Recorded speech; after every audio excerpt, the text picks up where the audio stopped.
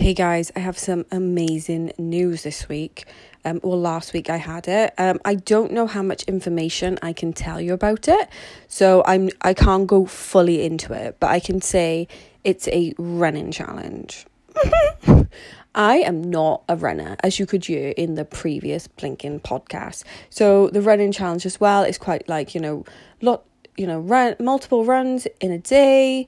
Very intense, even the long runs and everything like that. I even have a fitness test coming up, I'm scared. And again, I'm going to be the worst person in that room.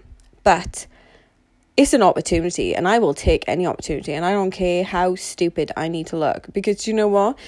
When you are the worst person in the room, it will just be good for everyone else to relate and be like, oh, well, she did it. I can do it.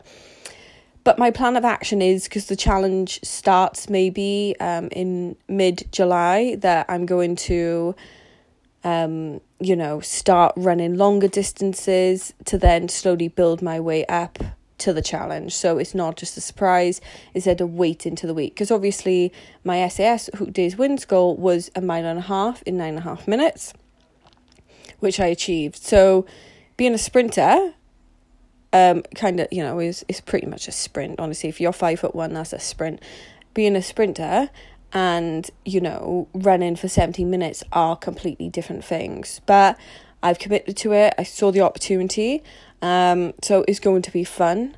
It's going to be a very character building cardio week. But I'm using this as an amazing platform to, of course, help me with the SAS Hoot Days Wins, because I do want to realistically get to a 10 mile run at a decent pace, ready for SAS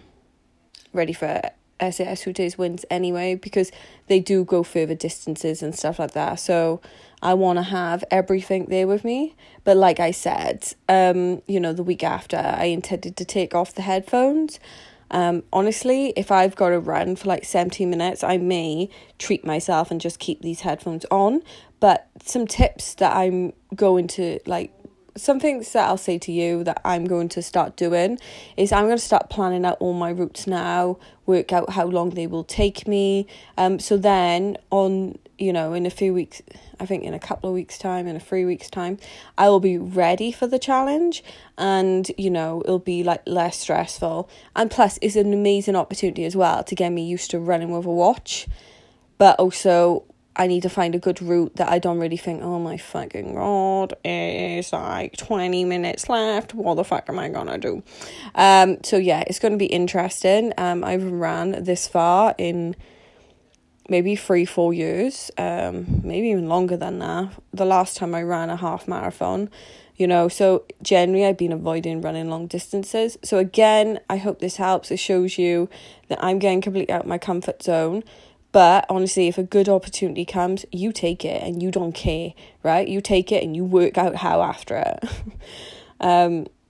Never be afraid to be the worst person in the room. Honestly, you never know where you'll end up. See ya.